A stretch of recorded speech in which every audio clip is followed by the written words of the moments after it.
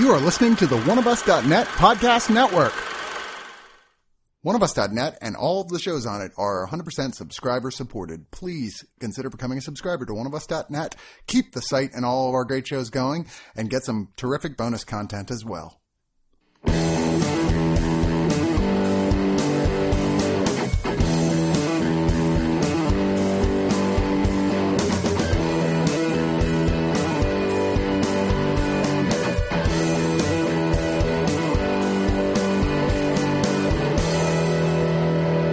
So when you take Spider-Man away from everything that he knows, can he still be Spider-Man? Can he still do everything a spider can? Nope. He turns into monkey spider. Yeah, night monkey. Well, he's now your friendly canal Spider-Man. Well, yeah, in Spider-Man Far From Home, much as the title suggests, he is indeed not in New York City. It's class trip time, and I want to know what fucking public high school he's going to that organizes a trip to all over Europe. No, I went to a very well-off, rich whitey school, and they organized trips to Europe. Was it a public high school? Yeah. Wow. I mean, Yeah, no, they went to too. the choir at one point went to China. Jesus. Yeah. Our school went to like the 7-Eleven down the street. Well, you were going to the poor school. Yeah, we kind of were. It was a small town, but Peter apparently is doing okay for his Queens High School. Tom Holland. Well, it's the technical. Yeah, it's the technical magnet high school. They give them a little bit more money. You can do, that they probably started. You had a Kickstarter, a GoFundMe, or Probably in a something like that. gentrified neighborhood like Brooklyn. And it was supposed to only be 2 places in Europe, which, yes, is still a big trip, but the other stops were kind of unplanned. It's Tom Holland, of course, and well-funded. coming back as Spider-Man now. And I like the fact that, because I remember one of the questions people were saying, well, wait a minute, because of they're calling in this movie the blip, the 5-year difference for some people who came back after being dusted in Avengers Infinity War. There's a 5-year difference. So a lot of people would have gotten older. It's like, so how did that affect them? And this movie does, in fact, address that, but only with one student who was... was there even a younger actor playing him? In the first movie? I don't know. You doubt there would have to go was. back. Marvel, they had some other things in this that were shout outs to other stuff. That's in the fair. MCU. They did. They had some very interesting callbacks. Yeah, there's some very Super deep cuts, yeah. deep cuts in this. But it was good. I was sitting with Rick Claw, and he was just like, well, I wonder how they're going to handle that thing. And right off the bat, they're like, okay, here's what happened, and they do it in a really enjoyable format. Too. Yeah, they start off with the premise of it's the school's very poorly run news show. So the video announcements that are done in a lot of classrooms doing now. In memoriam for all the heroes who have left, and them worrying, well, what happens now? Is this a world without the Avengers? Who will be the new Iron Man? Which is a question that flies through a lot of this film and is repeated often because Tony obviously felt very close to Peter, and one of the big characters in here and his sort of connection to that is Jon Favreau returning as Happy Hogan, which personally I was very happy to see. I'm so glad Favreau gets to keep having fun in this universe because... He launched it. Yes. Honestly, in Endgame, when you see him there at the funeral, you're just like... Dad, you just seem like, damn, I did this for 10 years. This is amazing. But when he shows up with Peter, he's like, oh, I think you should know that Nick Fury's going to call you. And it's like, wait, I don't want to talk to Nick Fury. I mean, literally, he's like, you don't ghost Nick Fury. But there's a connection. He's given a present of a set of glasses that Tony Stark designed that are I think they said it was $1 billion pair of glasses that tie into a satellite war machine in outer space. Well, they tie into a lot of the Stark systems, whenever you see an Iron Man movie, he's talking to Jarvis or some form of AI that is, kind of got this world access. And that's basically what this is, and it can tap into other people's phones, and it gives him the straight up power over the Stark Empire's technology. Pretty much. Which is pretty intimidating thing to hand to a 16-year-old boy. Yeah. And as it is, I mean, he's devastated that Tony is gone, and, spoiler, sorry. Tell us this review if you haven't seen Endgame. A little too late now, I guess. Well, and there's the film sets up that there's a big power vacuum, and the fact that we are living in this world with superheroes. This great big event has happened, and the heavy hitters are really kind of MIA after the big battle in Endgame. It's like Thor's not around. Captain Marvel's not around. Captain America is supposedly dead. Well, but I'm sure that's not the story that they offered. Black Panther is Tony's dead. Scarlet Witch is dead. Yeah, Scarlet Witch. Not Scarlet Witch. Black Widow. Black Widow. Black Widow's dead. Presumably, Black Panther's back in Wakanda doing whatever you do in Wakanda on the downtimes. Party, I would imagine. Everybody's off doing their own thing, and the Avengers as a team unit are that's just not there anymore. Right. The world is confused. What happens next? What happens when there's another big threat? And Peter is feeling a lot of pressure to step up, especially when finally Nick Fury gets a hold of him and says, look, you gotta step up. I get it. You're in high school and all, but no one cares. The world needs you and you have to step up. And he's like, but I'm on vacation with school and I have this whole plan. I'm gonna finally ask out MJ. I've got this whole elaborate plan set up. And he's like, nobody cares. Yeah. There's a threat. And here, let me introduce you to this guy. Played by Jake Gyllenhaal, Quentin Beck, who later gets the name of Mysterio as sort of like in a very, God, what am I thinking of? A very sort of DC Arrow sort of way, and the kids come up with it. I mean, they did it kind of organically. Yeah, no, I didn't mean that in a bad way. I like that aspect that they're always fighting to come up with the names. I like the way it came up was like them being the stupid American high school student who's like, oh, Mysterio, that's his name. No, that's Italian for Mystery Man. It's like, Mysterio. It's like, God, it's like, I just wanted like MJ to turn back, like, God damn it, no!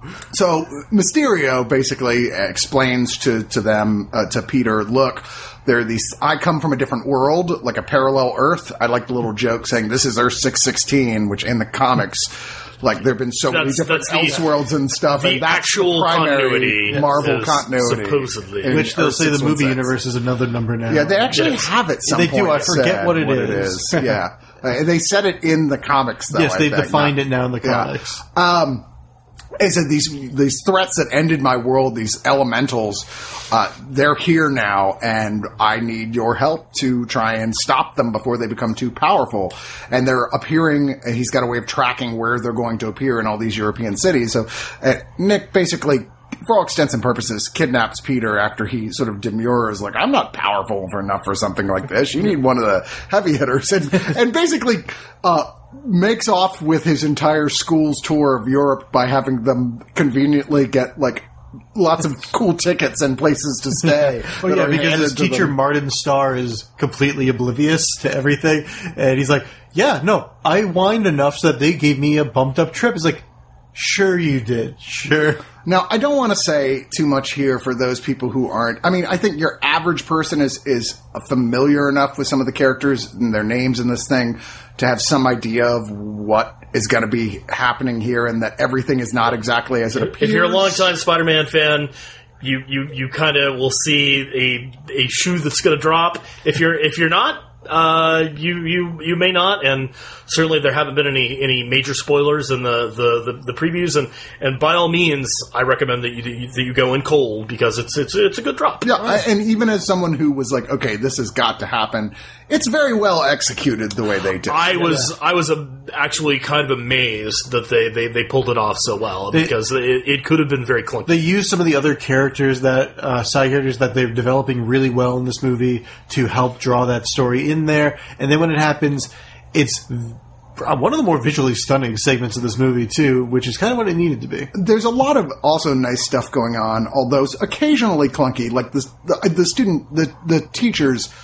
There's a point I was like, nobody cares. They could have been cardboard cutouts, and I would have almost preferred. You could have taken JB Smoove out, and it wouldn't have affected. It would have helped. It would have helped. And I don't know why. I know he's got a certain coolness factor, but yeah, he really wasn't doing much other than. He was kind of playing Bud Abbott to Martin Starr's Lou Costello, going like, it's all witches, man. It's goofy, and it's looking for inserting humor into a movie that doesn't need that extra humor inserted. It's already doing quite fine on that level. He adds a bit that, is good, but it's definitely, they keep coming back to them even a little bit more than it's needed. Zendaya as MJ, they're further developing her character and the side of her that's kind of like a little on the dark side. Yeah. And she's a lot of fun. Is given so much more to do here, I thought, as well as I really like that his best friend Ned, played by Jacob Batalon, is given a whole little subplot which ties right in with the continuity of the comics, where he has a wonderfully cute meet cute with the now introduced Betty Brant character. Yeah, you can't imagine them having any connection, and they are smart enough to figure out a way to do it off camera that makes it really funny. Yeah, it's a huge shout out Easter egg to longtime fans. And their relationship in this, where how it shows in this movie, is honestly really hilarious. I can't wait until the next movie where Ned becomes the Hobgoblin. I do want to say also what they did with Flash in this movie, Tony Revolori. Yeah. Like, they keep him up with, how he was in the first movie, but they kind of layer in some of the subtle hints at, like, this is why Flash is the way Flash is. Which, because Flash Thompson... They dropped in some darker elements there that you're like, oh, this is probably going to play into a plot down the road. Because, if you're a long-time Spider-Man fan, you know where Flash Thompson goes. You know that, honestly, in Spider-Man continuity, in the long run, he is a major character and super important. So I'm glad that they're kind of helping layer that in so they can try to work him some more in the future stories. Yeah, Tom Hardy's going to be really pissed off when he takes over for Venom. Because he's a really good actor, and I'm curious to see where they'll take his character in the next movie. It's a great rewiring of a character. Like in the Raimi trilogy, he was played by Joe Manganiello, right. Which is the typical Flash, kind of a muscle-bound jerk. And in this, he's not muscle-bound at all. He's not a jock, but he's a jerk nonetheless. He's the perfect Magneto version of that. They do the bit where.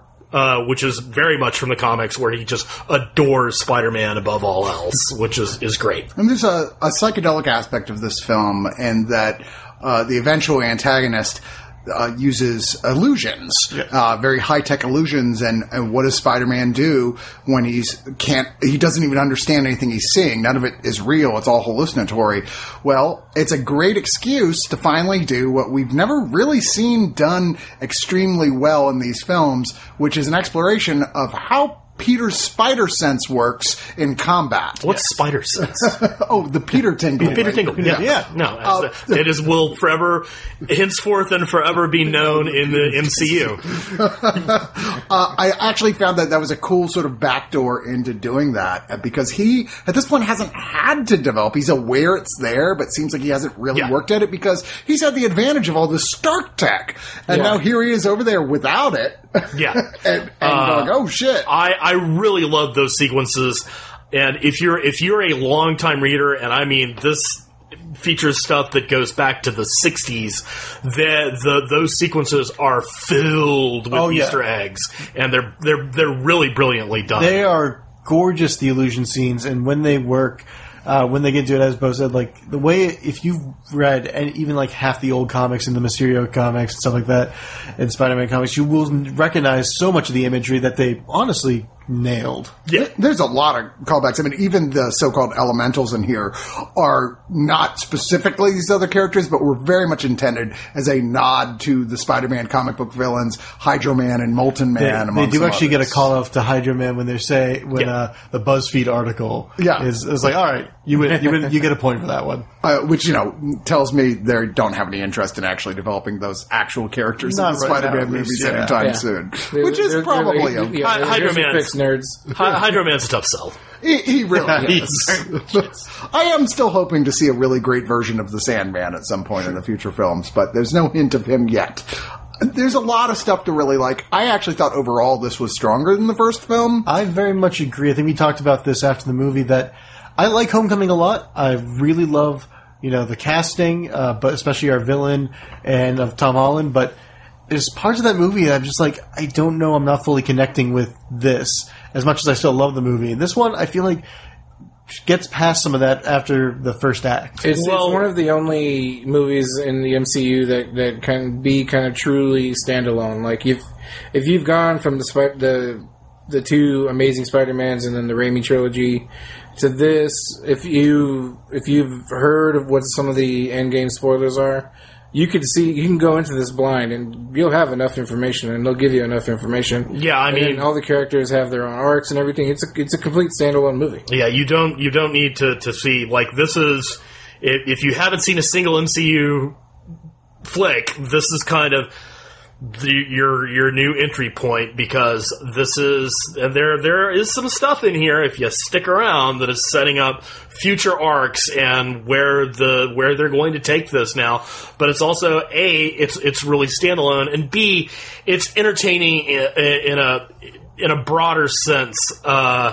And after Infinity War and Endgame, we kind of need a break.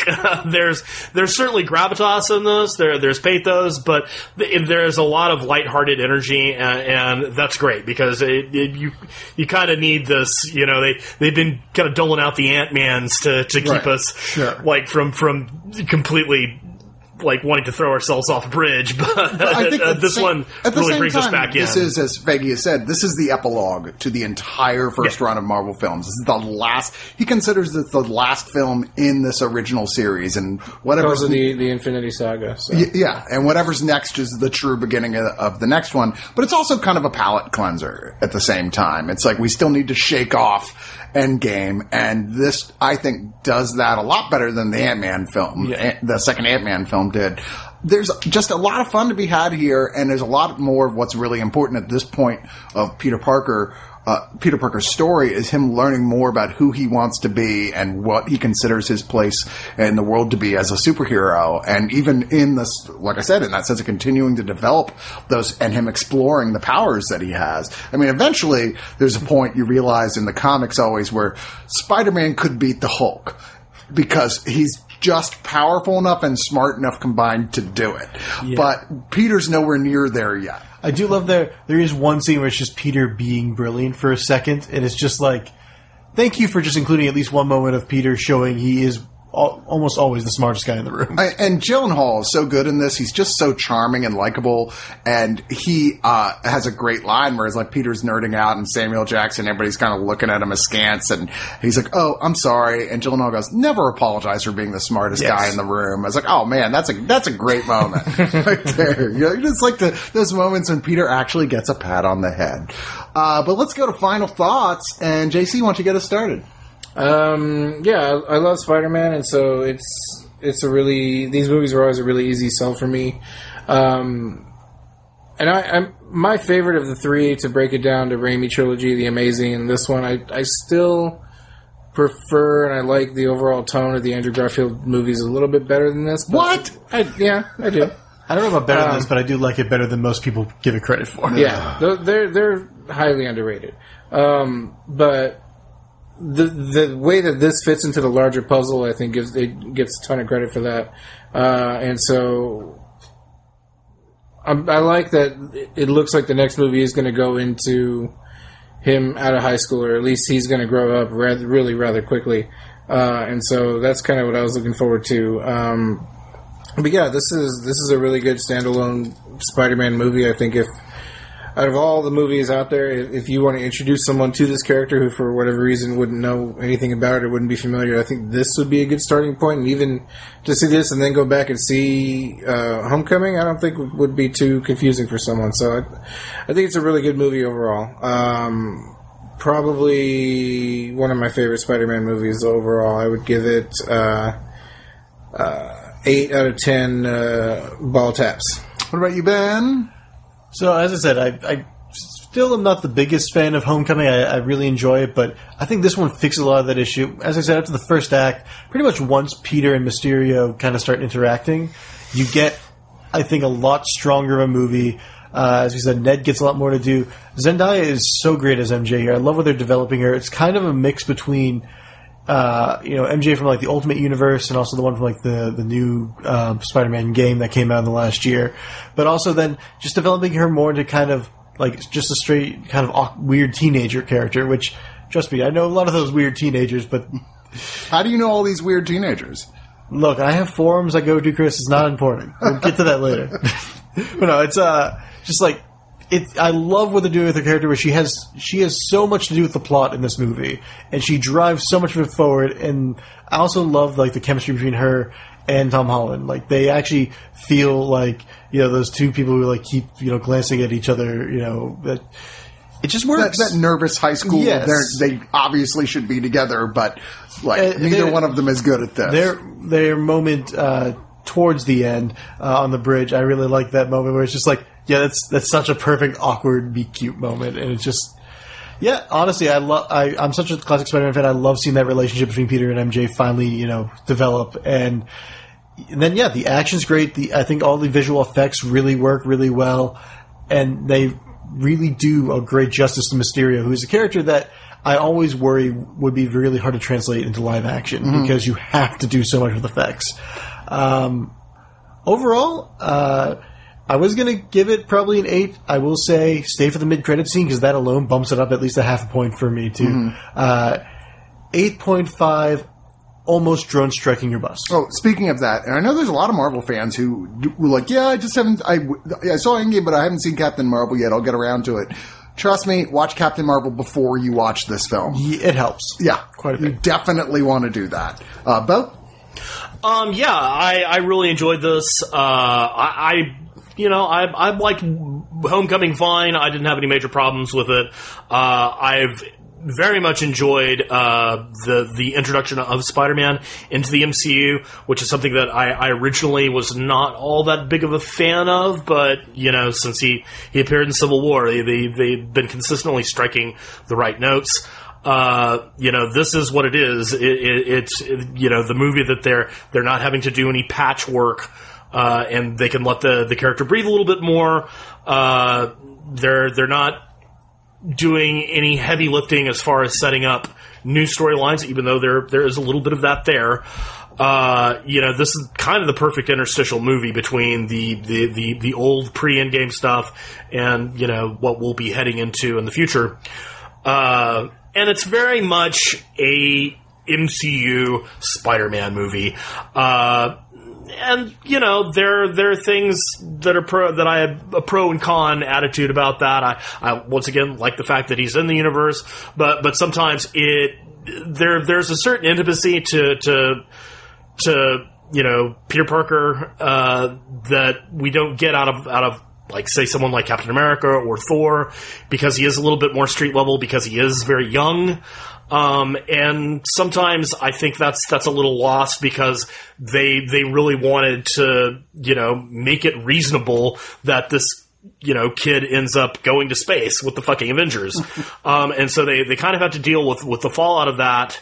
And so you're not getting some intimate moments, throughout the college trip. I mean, he's basically got Nick Fury on his case going like, hey, eyes on the prize, Parker, we gotta take care of these elemental things. And he's still worried the whole time about Happy Hogan hitting on his aunt. Right. I almost forgot that beat blood. I do love it when the movie does occasionally toss a very Peter Parker problem into his lap. The whole idea, like, it's just, I just want to tell a girl that I like her, and, but I guess ultimate responsibility, and that's great. I do love that. I'm more a fan of the Peter Parker in college than Peter Parker in a high school model. Yeah. But this has done a good job with that. And I'm curious to see where the franchise goes. This is a really good start to, a 2 or 3 other Spider-Man movies, standalone Spider-Man movies that let him flex a little and watch the character mature into, that adult Peter Parker that I'm also a huge fan of. So yeah, this hit a lot of marks for me, and nothing felt tinny. I would just say, if you're more of an Andrew Garfield fan, you're probably not going to get behind this as much because it's layered with the MCU, and if you can get past that, if that's not a problem for you, and it certainly isn't for me, then I think you're going to really enjoy it. I give it 8.5 pairs of very expensive sunglasses that don't quite work with your look yet.